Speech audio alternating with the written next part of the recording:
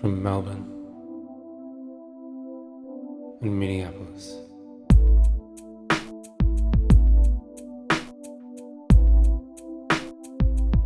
This is for Christ's sake.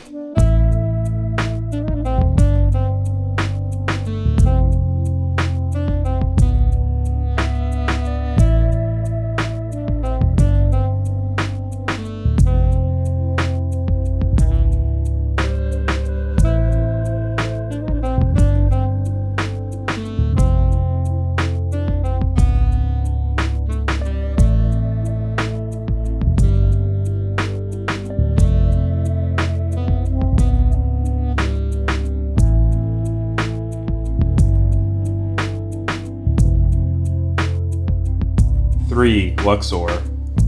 The first thing anyone buys in Luxor is a little whisk, rather like a feather duster. The going price is 25 pasters, or roughly 50 cents, and it is worth it. Hello, and welcome to the show. My name's Hunter. I'm joined by Huey. Say hello, Huey. Hello, Huey. Today we're talking about Michael Crichton's book, what is it called? Odds On? Scratch One? Scratch One. Easy Go. Oh, easy Go. And we're talking about the third chapter of the second part of this great book. I'm joined by my vodka sunrise and sun chips. And what do you got? Toast and tea. Great. you sound a little defeated. Is everything okay? No, I'm fine. And do you want to do a little recap of what's been going on in this book up to this point? So broadly speaking, we have a team of would-be treasure hunters. Soon to be actual treasure hunters.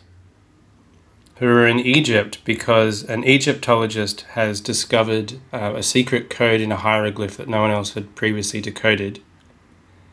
And it has pointed him in the direction of the last tomb, a hitherto undiscovered burial place of an ancient pharaoh. And Pierce, his journalist friend, has taken charge of the operation, assembled a team, and now they've finally arrived in Luxor, and they're going to do an official archaeological excavation, or exploration, or both, under the watch of an official. And then under cover of night, when they get the opportunity, they're going to look for the real lost tomb of the pharaoh, and then try to extort money out of the Egyptian government.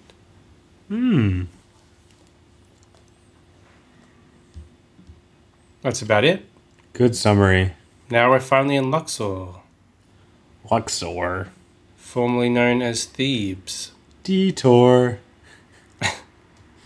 A detour is a roadblock between two obstacles. Thank you. Detour. Detour. Detour. You're quoting a song that you wrote for Project A Plus like 2 years ago. This is a great reference. Only real off-brand horse fans will get that one. And I was quoting The Amazing Race, or rather misquoting The Amazing Race.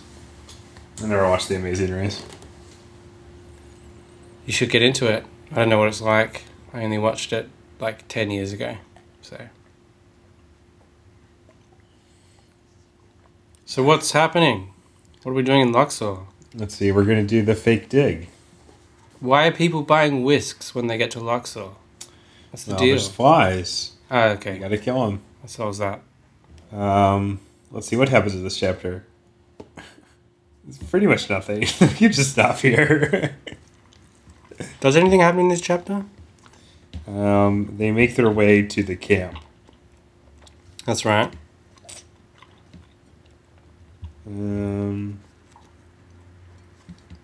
It's funny because I kind of enjoyed reading this chapter. I thought it was kind of fun to read, but now when I'm looking back, I can't really think of anything that happened in it. It did feel like Crichton's heart was in it. Yeah. In a way that you don't always feel. That's true. But it's hard to really summarize it in great detail.